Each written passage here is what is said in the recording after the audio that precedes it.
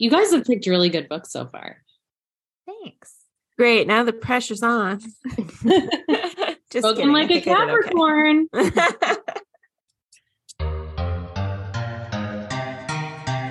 You know what you should read. It's time for What You Should Read, the podcast all about the titles you need. Join 3 book lovers and a guest as they cover all the best new titles to enjoy with your tea. I have that, but I haven't read it yet. Hi, I'm Julia. I'm Rachel. And I'm Kelly. And this is What You Should Read, the podcast where we should all over our books. And today, back by popular demand, we are joined by Kendall, our resident astrology expert, for part 2 of our Books by Signs series, which is a series title I just made up. So welcome back, Kendall. Hi, guys. Thank you for having me. I'm really excited to be back again, talking about probably my favorite topic ever. We are excited to have you. So today we're going to be giving recommendations for books related to our moon signs, and we'll explain more about that in a little bit. But first, we're going to do our intro segment as we always do. So, Rachel, what are you reading this week? You're going to be very excited, Julia. I'm reading a book you recommended to me years ago. It's called An Assembly Such as This by Pamela Aden. It is the first in the Fitzwilliam Darcy Gentleman trilogy, which is basically Pride and Prejudice from Darcy's perspective. So I'm only like 1 chapter in because I just started it, but I'm really excited. I really like the writing style. I have a feeling I'm going to fly through this, and I'm really excited. Oh, I forgot I loaned you those. And she does like 3 books for Pride and Prejudice. Right. So she really goes, she goes deep with Darcy. Yeah, I'm looking forward to it. Oh, that is so exciting. I'm so happy for you. Thank you. Kelly, what are you reading this week?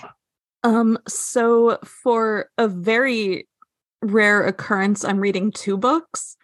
Which I never do, but I am reading In the Lives of Puppets by T.J. Klune, which I am loving so far. I am about halfway through, and it's so good. It's kind of inspired by Pinocchio.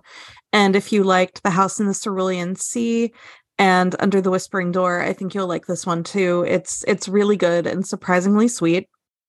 And then also, because I had a lot of midterm elections related anxiety, I went to reread Tiny Beautiful Things by Cheryl Strayed, which also just came out in a 10th anniversary edition with a new introduction and some new columns. And I'm about half done with that too, and it's really good. So great decision on my part.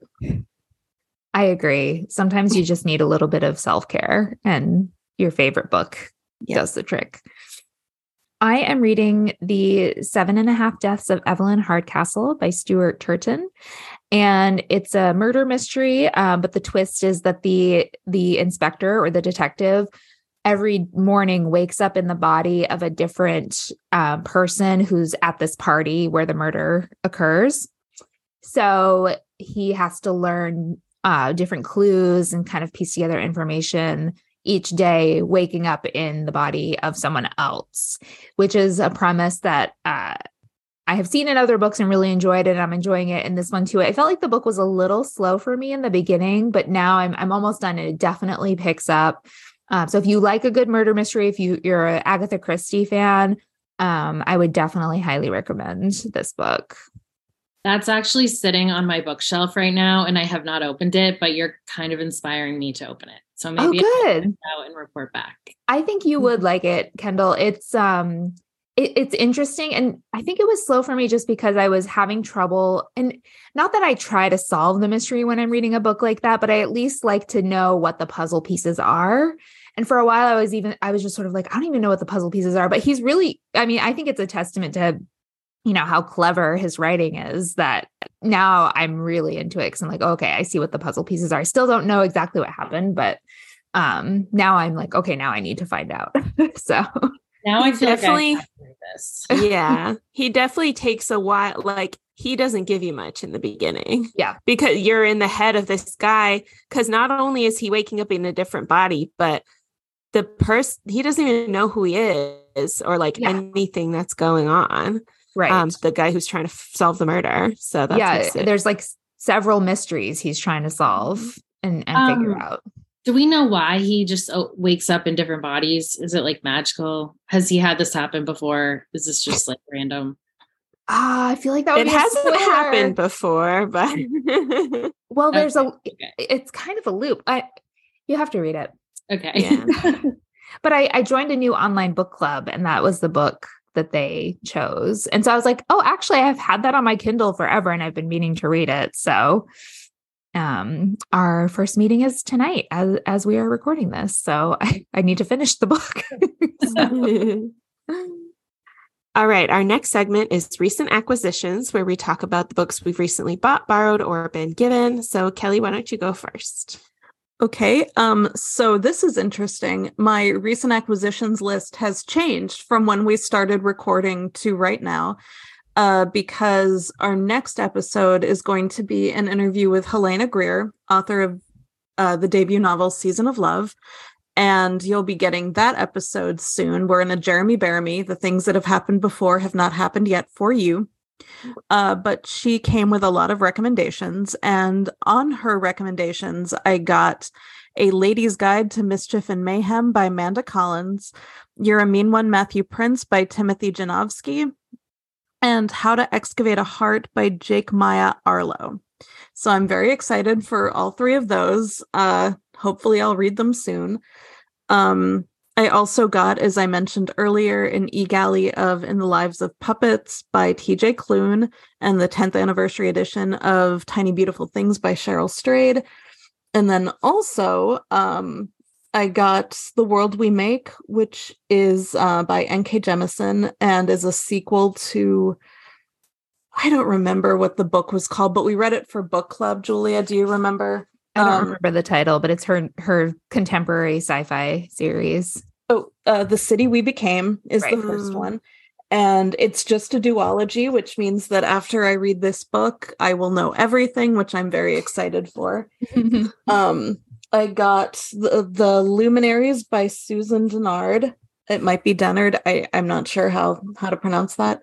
And I'm really excited about this. I got Whiteout, which is not really a sequel per se, but another book like Blackout, and by Danielle Clayton, Tiffany D. Jackson, Nick Stone, Angie Thomas, Ashley Woodfolk, and Nicola Yoon.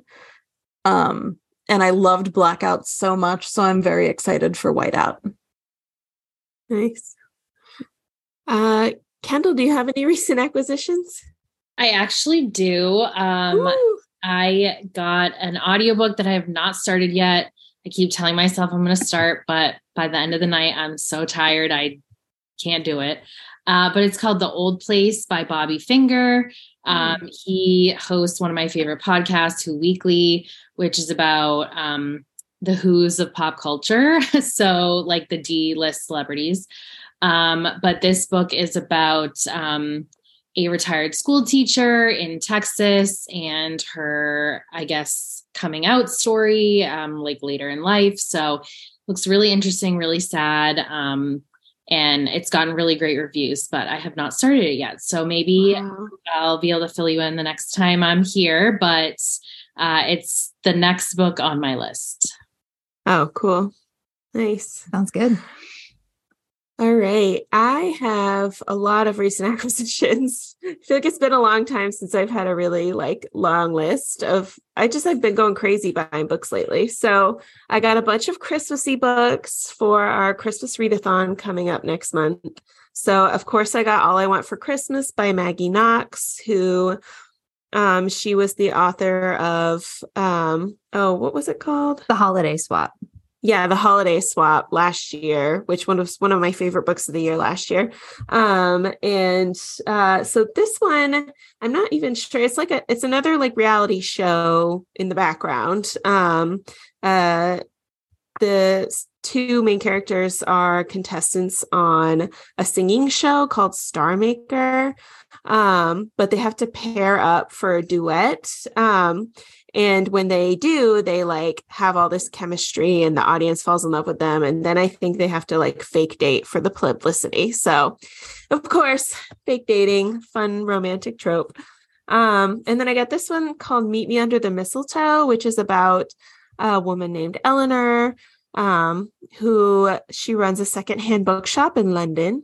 And then she has to go to this like gathering for a friend's wedding where all her old classmates from her posh private school are there. And she like grew up working class. So there's like some divide there. And she has to like,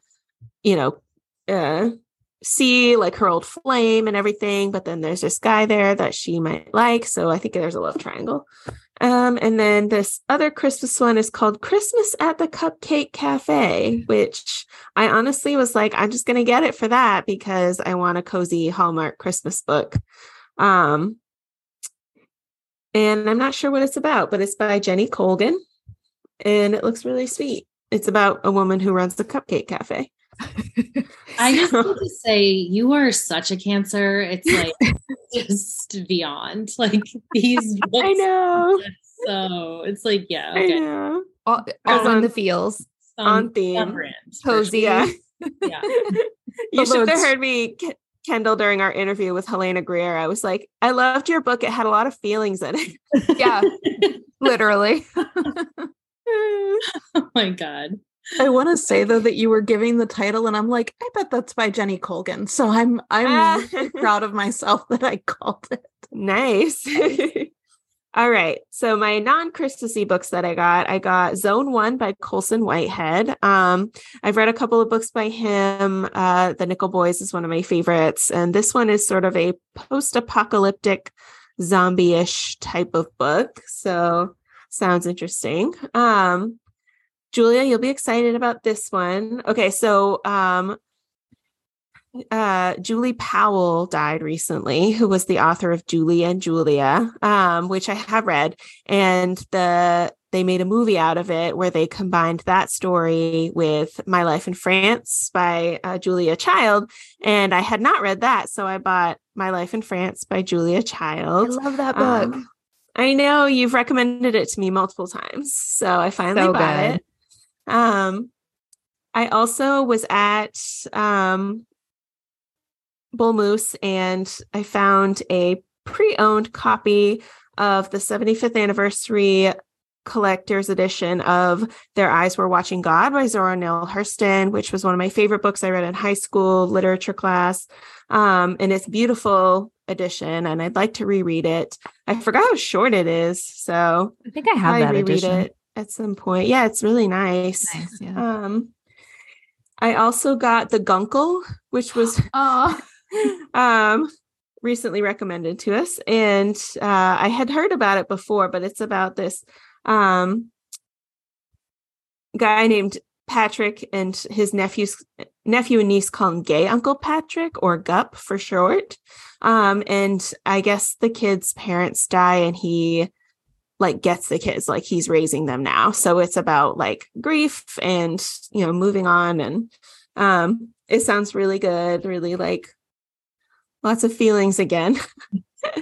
I've actually heard really good things about that book. So yeah, same. Carolyn Prusa recommended that when she was Yes, that's right. I was like, who recommended that? But yes, it was Carolyn. I also got a finished copy of Sea Sparrow by Kristen Cashore, which is book 5 in her Graceling Realm series. I do have the e-galley from NetGalley, but I wanted the finished copy, obviously, for my collection. I do like those new covers. Yeah, they're beautiful. They're like gorgeous. I was at, where was I? Newbury Comics, and they had this special collector's or deluxe edition of Genderqueer by Maya Kobabe. Actually, it's funny because last time Kendall was on the show is when our book news was about my high school's school board banning this book, but it's a really neat different cover than the other one, and it's hardcover. So I got that. All right, only a few more. I I also at Bull Moose found this pre-owned copy of Practical Magic by Alice Hoffman, and it's like the original 1995 hardcover. So I had to have it because I love like the design on these like 90s books. And I'm really excited because I've actually never read it. I've seen the movie a few times and I recently rewatched it. So now I can read it. All right. Last thing, which is like two things in one, but they're related, is I got the new Keeper of the Lost Cities book, which I think I've been talking about on this podcast for 2 years because the publishing date kept getting moved back. But Stellar Loon, which is book 9 in the Keeper of the Lost Cities series. And then I also, because I couldn't help myself, got the box set of the first 8 because I hadn't owned them before. I got them all from the library when I read them. So now I have all of them. Oh, good. Now I can borrow them. Yes. And now I'm done. Do we have time to do mine? Yes. Oh, I thought we already did yours. I'm sorry. That's okay. I was dying when you were doing yours, and you'll see why in just a second. Oh, gosh. So. What? Oh my God. My lovely friend Cassie and I were talking, and she found out I had never read Practical Magic. And she was like, what? You have to read it. It's like my favorite book. And so she sent me the 25th anniversary edition of Practical Magic by Alice Hoffman. It's a gorgeous cover. I've already read it since she sent it to me. Rachel, I think you'll really like it. I really enjoyed it. And then she also sent me The Rules of Magic, which is the prequel, which is about the aunts. So I haven't read that one yet, but the cover, I mean, look at these covers. Gorgeous, right? That's awesome. So yeah, we were just like on the phone talking about those books. I was like, oh yeah, I've never read them. And then like 2 days later, they were in my mailbox. So thank you, Cassie. Also, I went to the library recently and I got, and again, Rachel, I was dying because yay. Oh my God. It's All I Want for Christmas by Maggie Knox. Yay, basically, Christmas. Rachel and I had the same recent acquisitions today. So I got that from the library for our readathon. And then I also from the library got Like a House on Fire by Lauren McBrayer. So this is our book club pick for our book club Kelly and I have with our friend Philip for December. And it's about a woman who is a wife and a mother of 2. And she's kind of like feeling a little stuck, like she's kind of lost who she is, and decides to go back to work. And she's an architect, I believe. So she goes back to work, and her boss or a colleague or somebody has, she meets her, and she's like very enigmatic and like a dynamic figure, and they strike up a friendship and get really close. And I think it's like she starts to feel a spark between the two of them. So Philip has already started reading it and says he really likes it. So I'm looking forward to this one. Yeah. Sounds awesome. And that's it. Oh, I have an updated recent acquisition.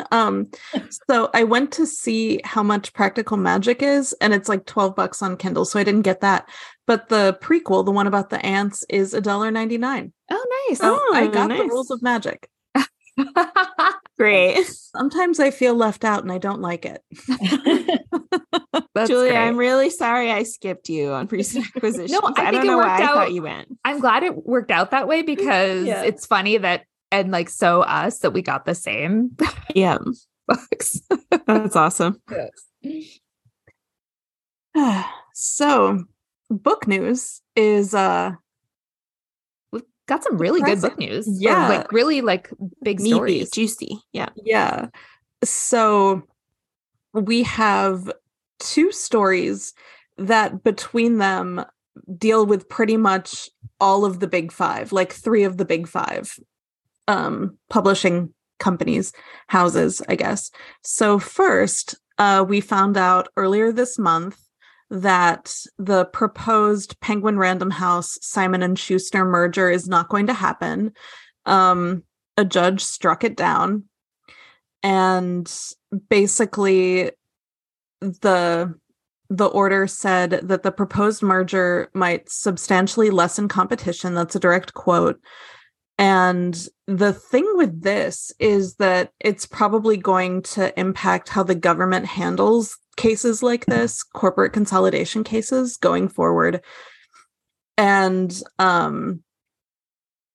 when CBS, which owns Simon & Schuster, Viacom CBS, put it up for sale, everybody thought one of the other big four, HarperCollins, Penguin Random House, Macmillan, or Hachette would end up buying them. And Penguin Random House and HarperCollins were the last two bidders. And Penguin Random House did a bid of $2.2 billion with a B and won. But the judge is like, well, that would make Penguin Random House, Simon and Schuster, like almost impossible to beat, basically, because, you know, who can really go up against them with the money they're probably going to have? And apparently a lot of people thought that the Justice Department would not really care to try and stop it. And apparently Simon & Schuster's CEO, Jonathan Karp, emailed an author, I don't know which one, and one of the things he said was, I'm pretty sure the Department of Justice wouldn't allow Penguin Random House to buy us, but that's assuming we still have a Department of Justice, which not great. Whoa. And it turns out that now with President Biden, we do, in fact, have a Department of Justice, and they did have some thoughts, namely, no. So,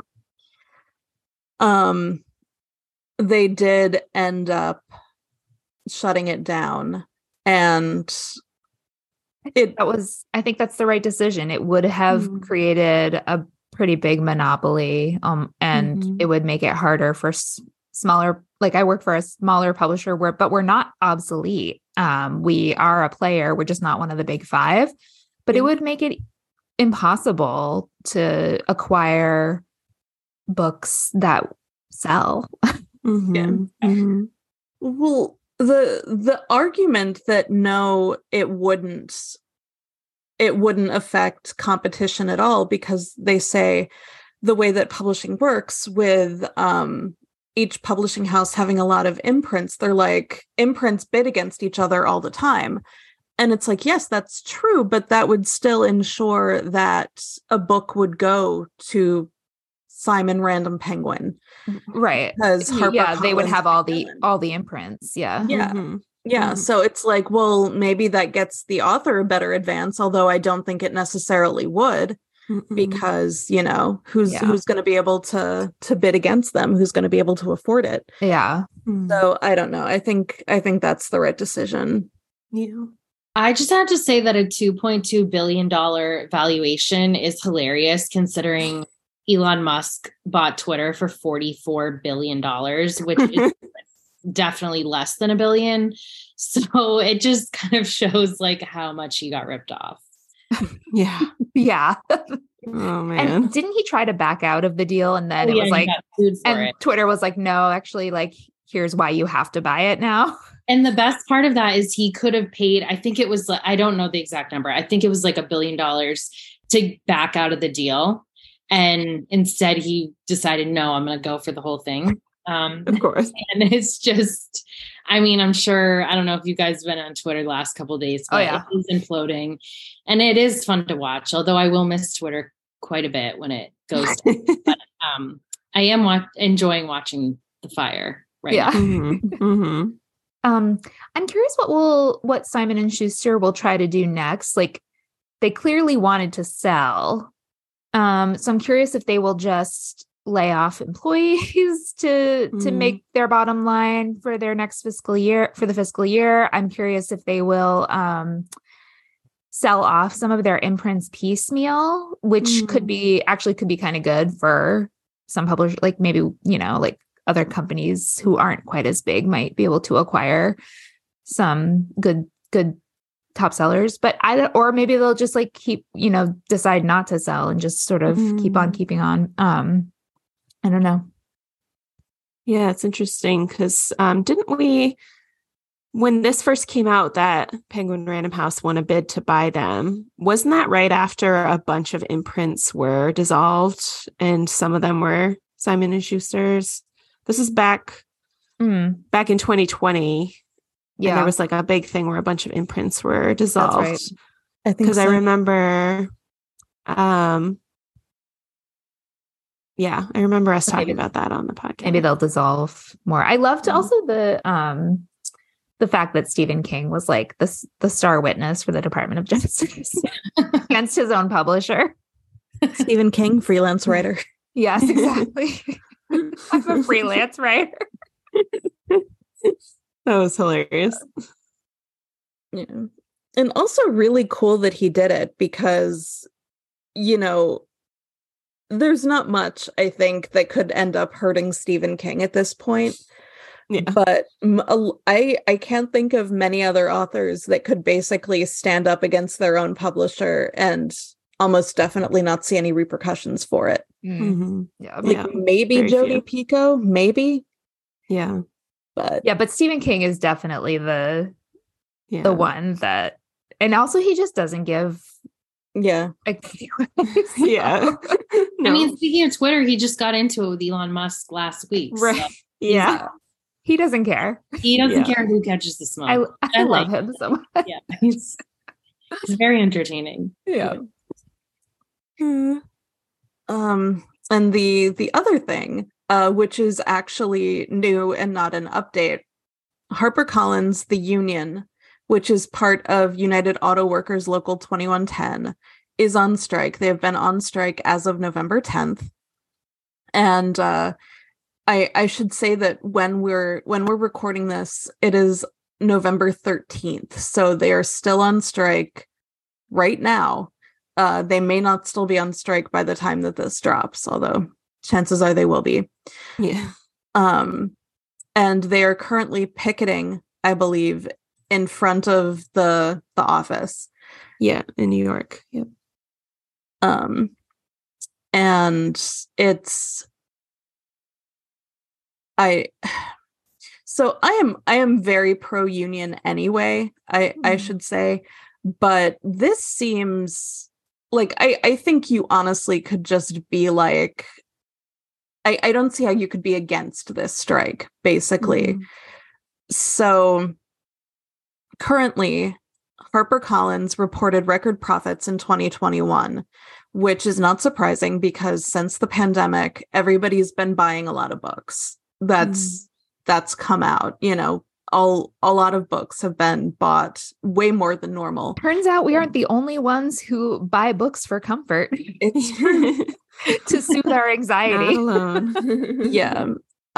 So this negotiation has been going on for basically the better part of a year. And the 250 unionized workers, which are primarily people in design, marketing, and publicity and sales. And they've been working without a contract since April. So I think they're doing their due diligence and they're compromising. But they're asking for, basically, they want to be paid better. They want to be they want the staffing to be better diversified, and they want better family leave. So, you know, these are reasonable requests. Mhm. And Yeah. they're trying to they're basically like, we've done everything we can, but now, you know, we're telling you this is what we're asking for. Mhm. You will give it to us, please and thank Yeah. you, basically.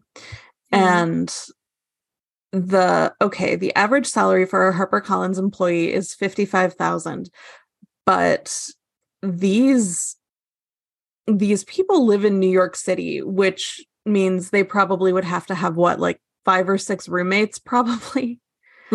Yeah. Just Or be independently wealthy. yeah. Mhm. And Yes, you need to have roommates.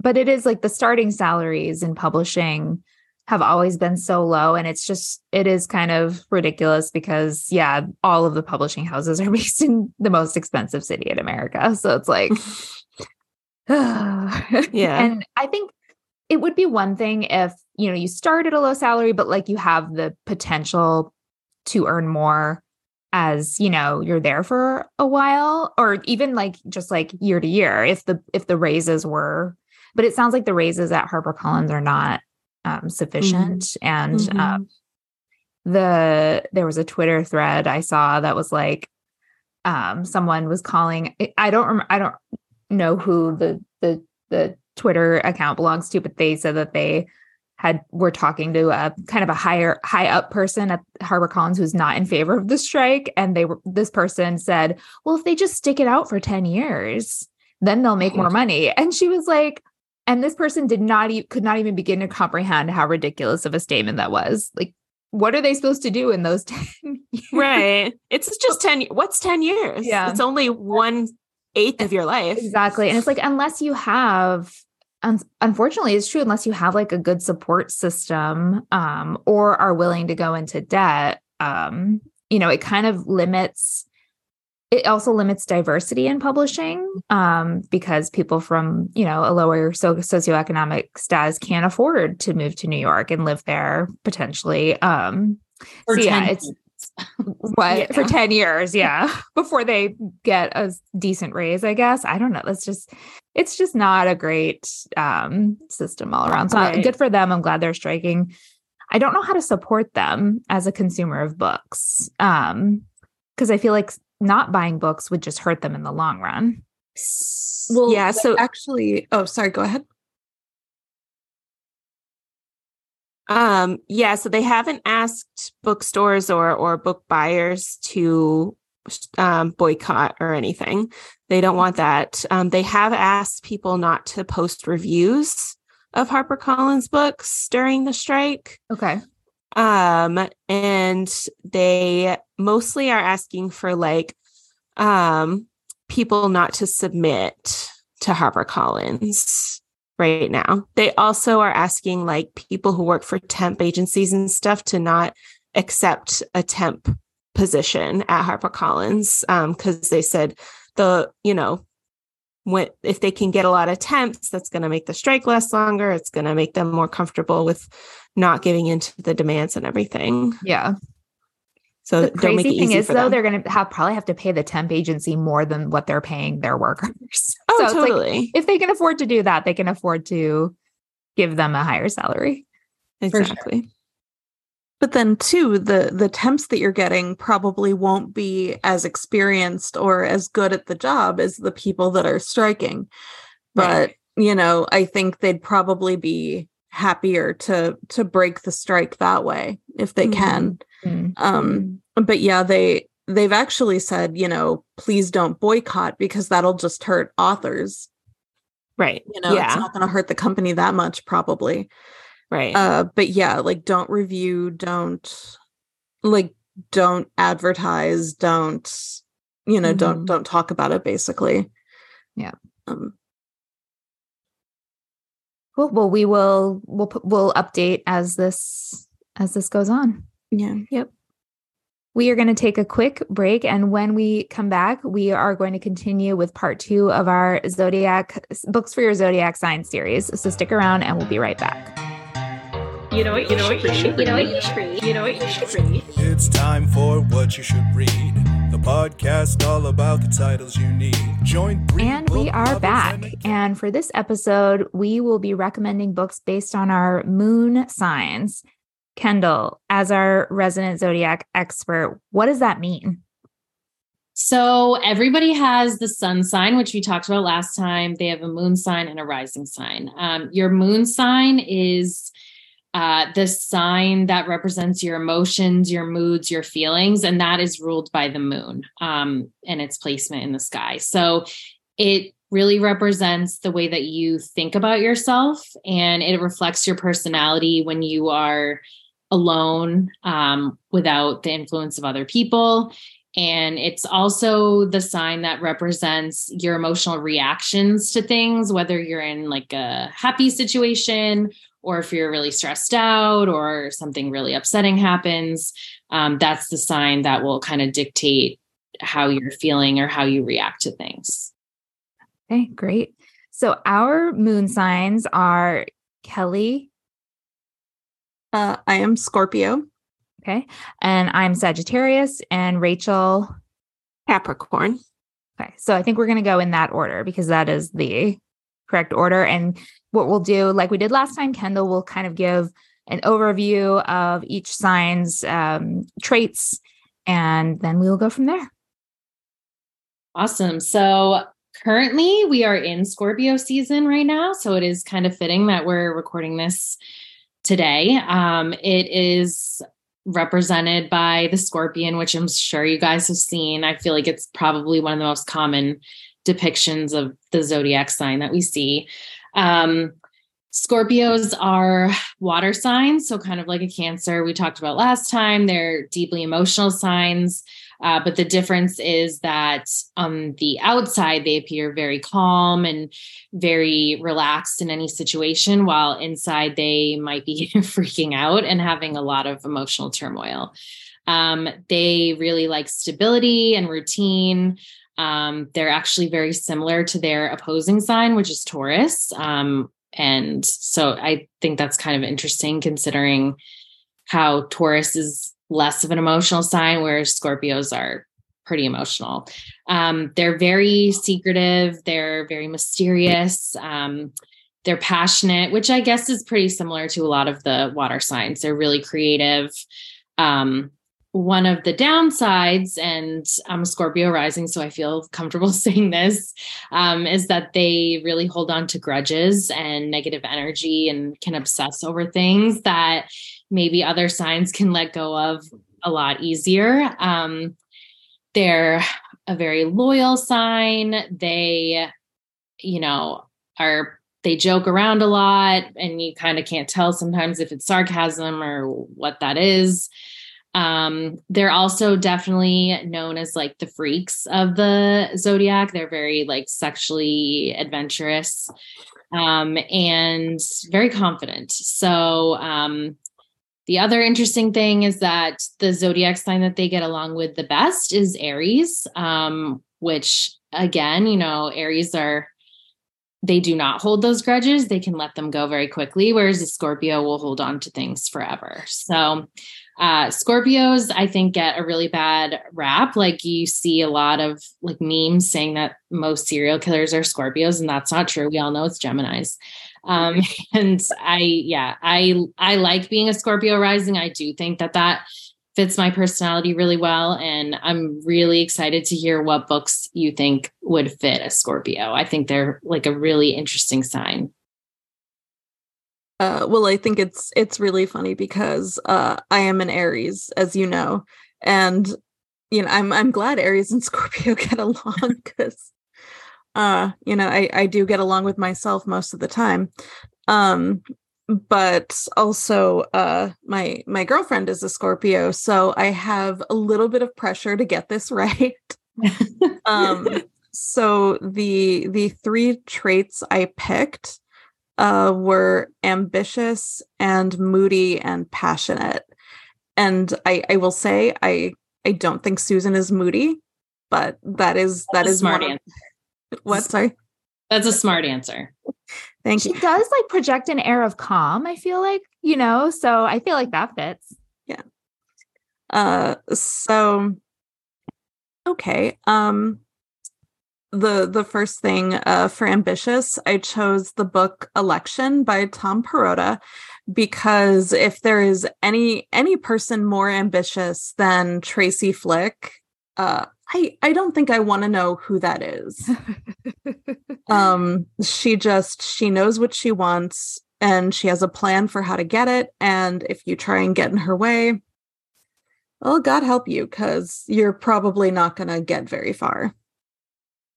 Well, that definitely goes to the grudge holding portion of a Scorpio's personality. And Tracy Flick is definitely like a bold, determined, ambitious character. So yeah, she's kind of scary. So I think that fits really well. And for moody, I picked When Women Were Dragons by Kelly Barnhill. I don't know that it's fair to say it's a moody book, but depending on how you define moody, I think it will fit, because basically it's realizing that the way things are not the way they have to be forever, and that it is totally fine to just cut your losses and move on and reinvent yourself, metaphorically or literally. And I absolutely loved that book. And it feels kind of Scorpio to me. I think all water signs are moody to a certain extent. I think Scorpios just kind of hide it better. And on the outside, they might seem really calm and collected and strong and stoic, but inside they're, there's like a whole, I guess, water body, like ocean of emotions. So it sounds like that would fit this book a lot. Also, it sounds like it's a book about people with a lot of passion and a lot of like dedication. So that definitely fits a Scorpio's personality. Oh, yeah. And then finally, Passionate. And I picked My Beloved Mistakes Were Made by Meryl Wilsner, which is a book I just absolutely love. It's their second book. Their first was a slow burn. Mistakes Were Made is not a slow burn. It starts hot, gets hotter. I mean, I'm curious what that exactly means, but it does sound that is passionate. And yeah, I mean, like I said before, Scorpios are really like a focused sign. They once they kind of have a goal in mind, they stick to it. I mean, less than a Capricorn, which we're going to get into later, but they are really dedicated to whatever they've set their mind to. They're really a loyal sign as well. So that can go for people or ideas, right? Like once they've made a decision about something, they are sticking with it. And it sounds like this book would fit that. It's really good. You should read it. I'll have to check it out. That book made me blush multiple times. Oh, well, then if it's about sex, then for sure it's a Scorpio. Oh, yeah. Like, no, they're definitely the number one freaks, followed by the Tauruses. All right, cool. So next is my moon sign, which is Sagittarius.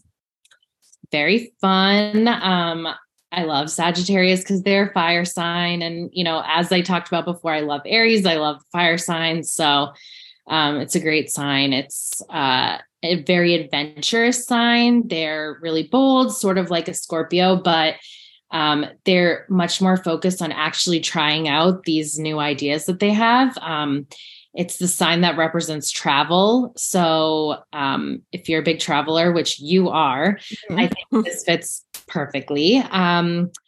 Their sign is represented by a centaur, which is kind of an interesting combination because a centaur, a horse, it's like really unruly and strong, whereas a human is like really rational. So it's kind of like the emotional and rational side together. They are very straightforward. They have no filter at all. I'm seeing that this fits you like pretty well as I'm talking. They can be emotional and they can like form opinions and ideas off of emotion, but unlike maybe the water signs, they aren't going to, uproot their entire life for emotions, but they can be, I guess, probably the most emotional of the fire signs. They're a really bright sign. They can be really optimistic, unlike, we're going to talk about Capricorns later, which are really pessimistic, but Sagittarius can be really like, they focus on the positive things in life. They're really an independent sign and they're really flirty. So they get along with every sign really, really well. Nice. Who doesn't love a Sagittarius? Is humor a trait? I thought I read that somewhere. So yes, they are funny. They joke around, but it's not like one of their number one traits. Okay. You can't believe everything that you read online. They do have a lot of like energy and, like I said, positive. They have positive vibes. So I guess humor kind of goes with that. I mean, there's someone that you want to be around, that you want to spend time with. Okay. One of my recommendations is not going to fit. So I'm going to come up with a third one on the fly, but that's okay. You can do it. Yeah, I can do it. So, but this first one definitely fits with the kind of the tug of war between making decisions based on emotion versus based on being rational. And also just like passion and whatnot, and flirtation. So this book is Honey and Spice by Bolu Babalola. This one, her. What? I love her. I love her. I love her too. This book is so good. I listened to the audiobook, which I would highly recommend. It's a really fun romance. The main character's name is Kiki. She's a college student at Whitehall in England, and she hosts a radio show on campus where she warns women of the women of Whitehall against the players on campus. And she's known for having a very like direct, straightforward,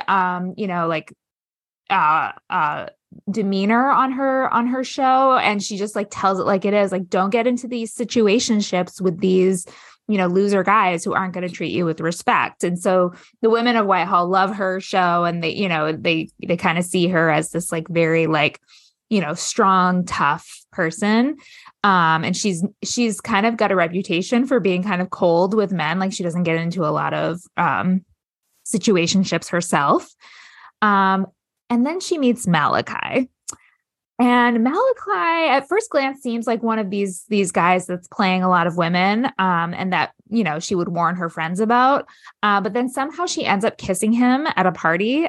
So to protect her reputation, they have to do fake dating. So that's the trope. But it turns out they end up having like amazing chemistry, just like off the charts banter. Like their chemistry like sizzles on the page, and they're very flirtatious with each other. And I love their relationship. Like at one point she tells him about her favorite Afrofuturism sci-fi series that she's really into. It's very niche. And then like the next day he calls her and he's read like the first 2 books in the series. And he's like, oh my gosh, can you believe that this happens and that happens?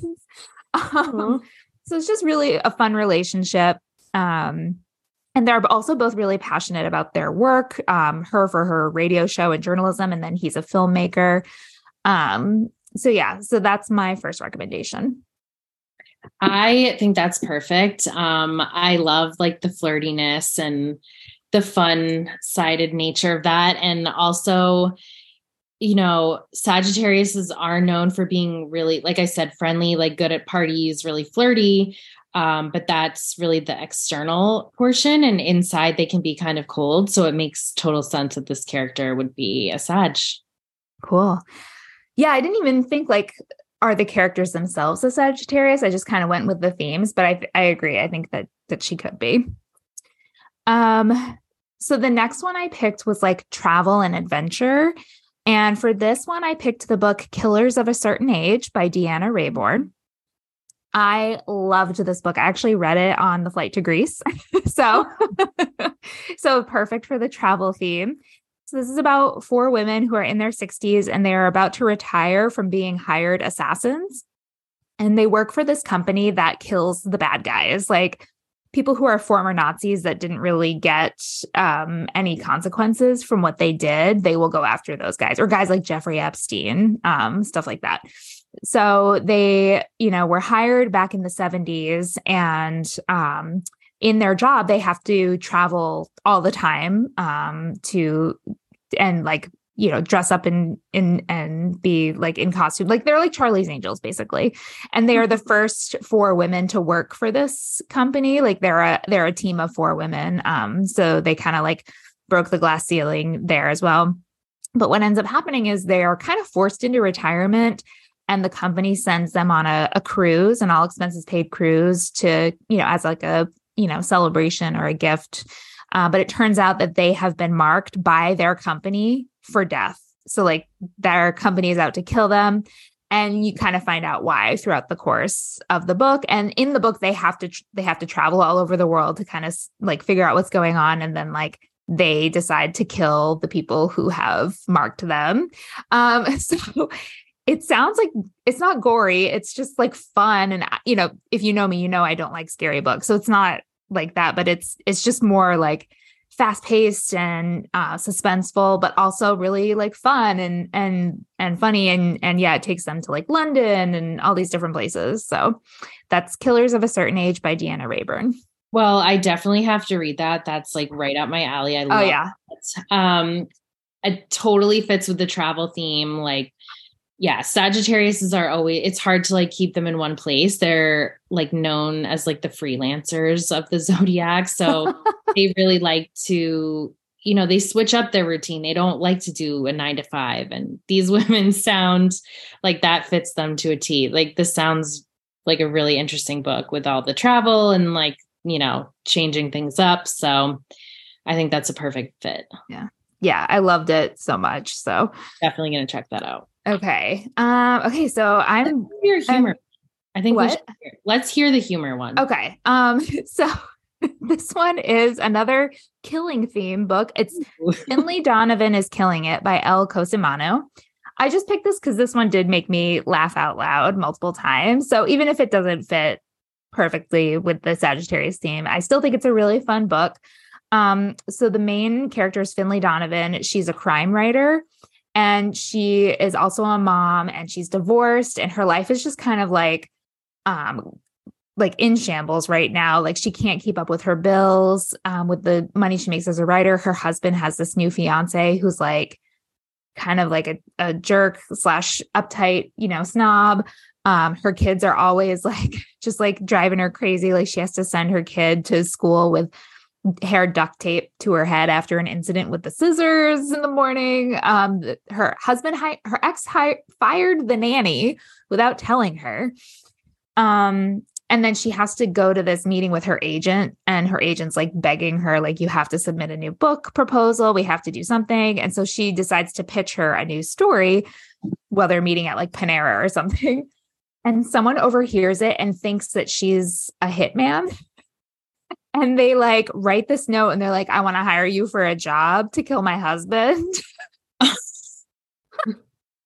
And I don't want to spoil it, but she kind of inadvertently ends up accepting the offer, but not in the way you think. And I can't explain it without spoiling it, but just like, no, it's like a really funny, like premise of what ends up happening. And she and the ex-nanny end up teaming, like she hires the nanny back to help her and they end up teaming up to like, just kind of see this through in a way. And I won't say anything more than that, just because I do think people should read it. And I don't want to spoil it. And it's the first in a series. So I haven't read the sequel yet, but I'm interested to do so. So that is Finley Donovan is Killing It by Elle Cosimano. That sounds super fun and like breezy and light, like you said. Yep. And I think, first of all, I definitely want to read that because I feel like that would be right up my alley. Yep.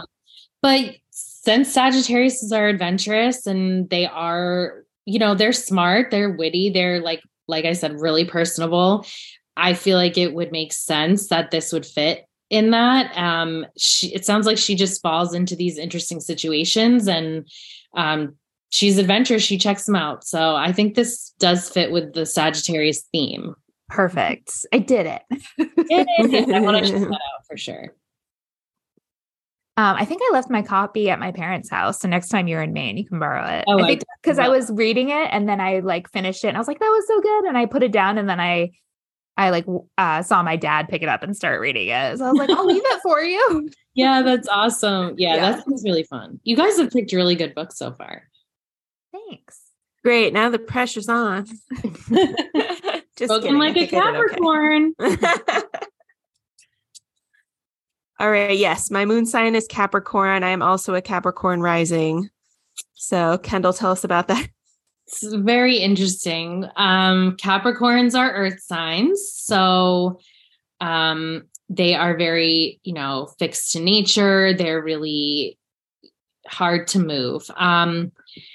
Capricorns are really high achievers. They are workhorses. Once they get something in their mind, they will stop at nothing to achieve it. One of their kind of downsides is they can be workaholics because they put so much of themselves into whatever task they're working on, whether it's career or a hobby or whatever. Their opposing sign is a Cancer, which is interesting because you're a Cancer sun. They are perfectionists in every sense of the word. They are like little Benjamin Buttons. They age in reverse. When they're kids, they're super, super serious. And when they're adults, they can kind of like finally chill out a little bit. They're extremely responsible and motivated by all of their duties and responsibilities that they have in life. They are very unemotional. They repress their emotions. So this is like polar opposite of your sun sign. They try to push their emotions away so that they can be focused on achieving any of the goals that they have. They're definitely the hardest workers of all, but they can be really pessimistic and really focused on the negative in life. Really different from the Sagittarius, like we just talked about, where they're focused on the positives and looking at, the good things that are happening in their lives. The Capricorns are looking at all of the negative things. They're really practical, and they are probably, we were just talking about humor, they're probably like the least funny of the signs because they can't tolerate, being teased or being made fun of or anything like that. But Capricorns, I mean, it's good to be focused and hardworking and, not letting anything get in the way of their goals. So I think we could all probably use a little bit of that Capricorn work ethic in our everyday life. But they can be really like a really serious sign. All right. So I think my books fit pretty well. So the first book that I want to talk about is Tomorrow and Tomorrow and Tomorrow by Gabrielle Zevin. So this is a book about two friends who they met when they were kids, and they share a love of games, video games, puzzles, things like that, and figuring things out and working on them. And then they kind of have a little bit of a falling out, and then they meet again in college. And they start designing video games together. This is in like the 90s.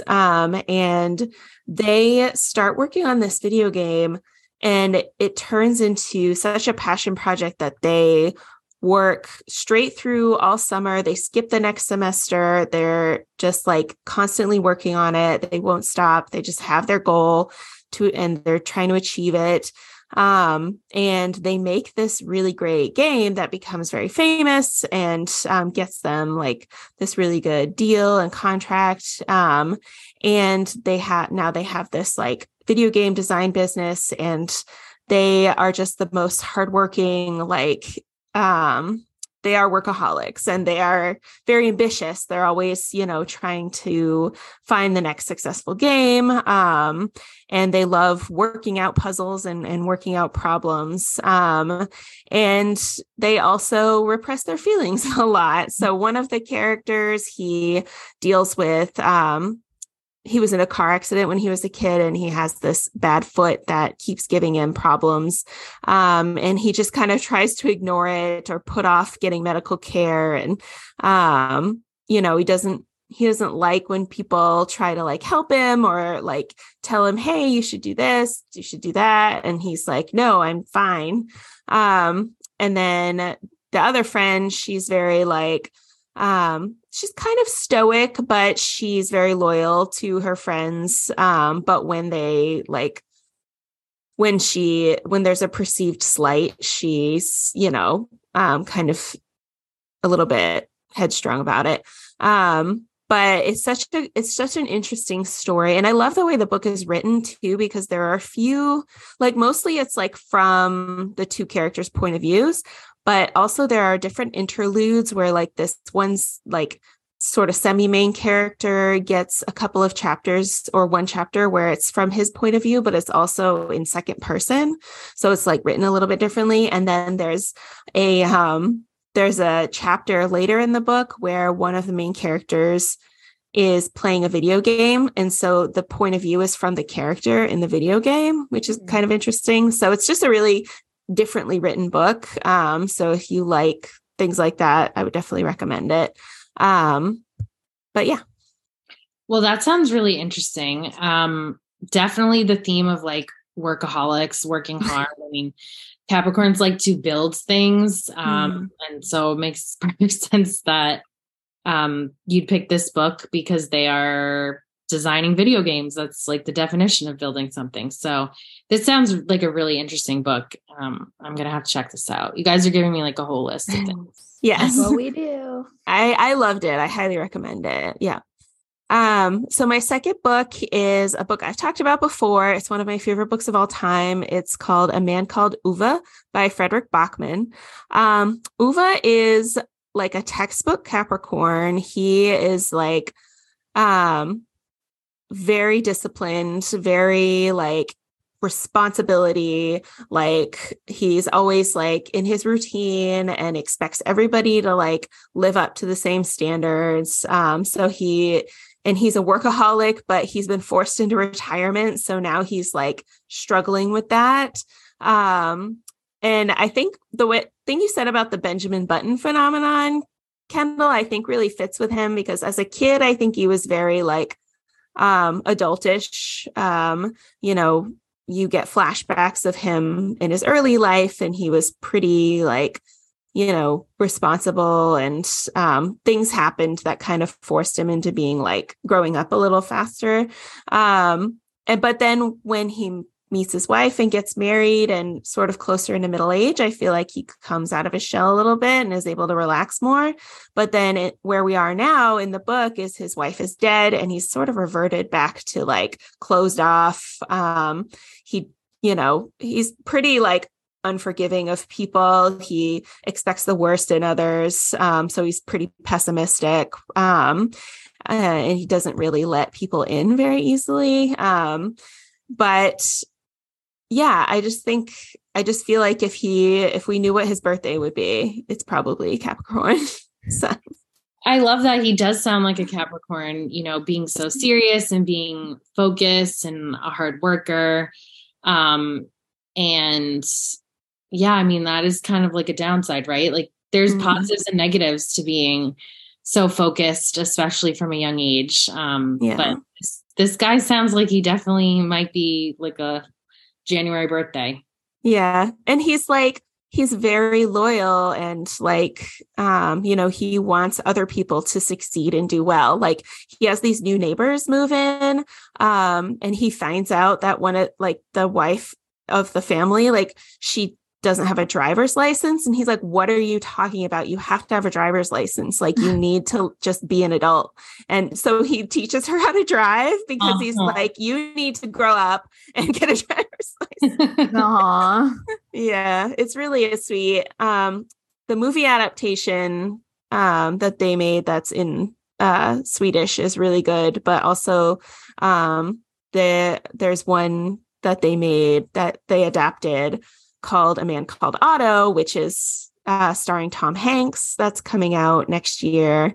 And the trailer's out and it looks really good. And it does seem like they're keeping the spirit of the thing. So that's exciting. Yeah. Yeah. All right. So my last one is a little bit, so I ended up thinking of this because I found a list of like famous people who are Capricorns.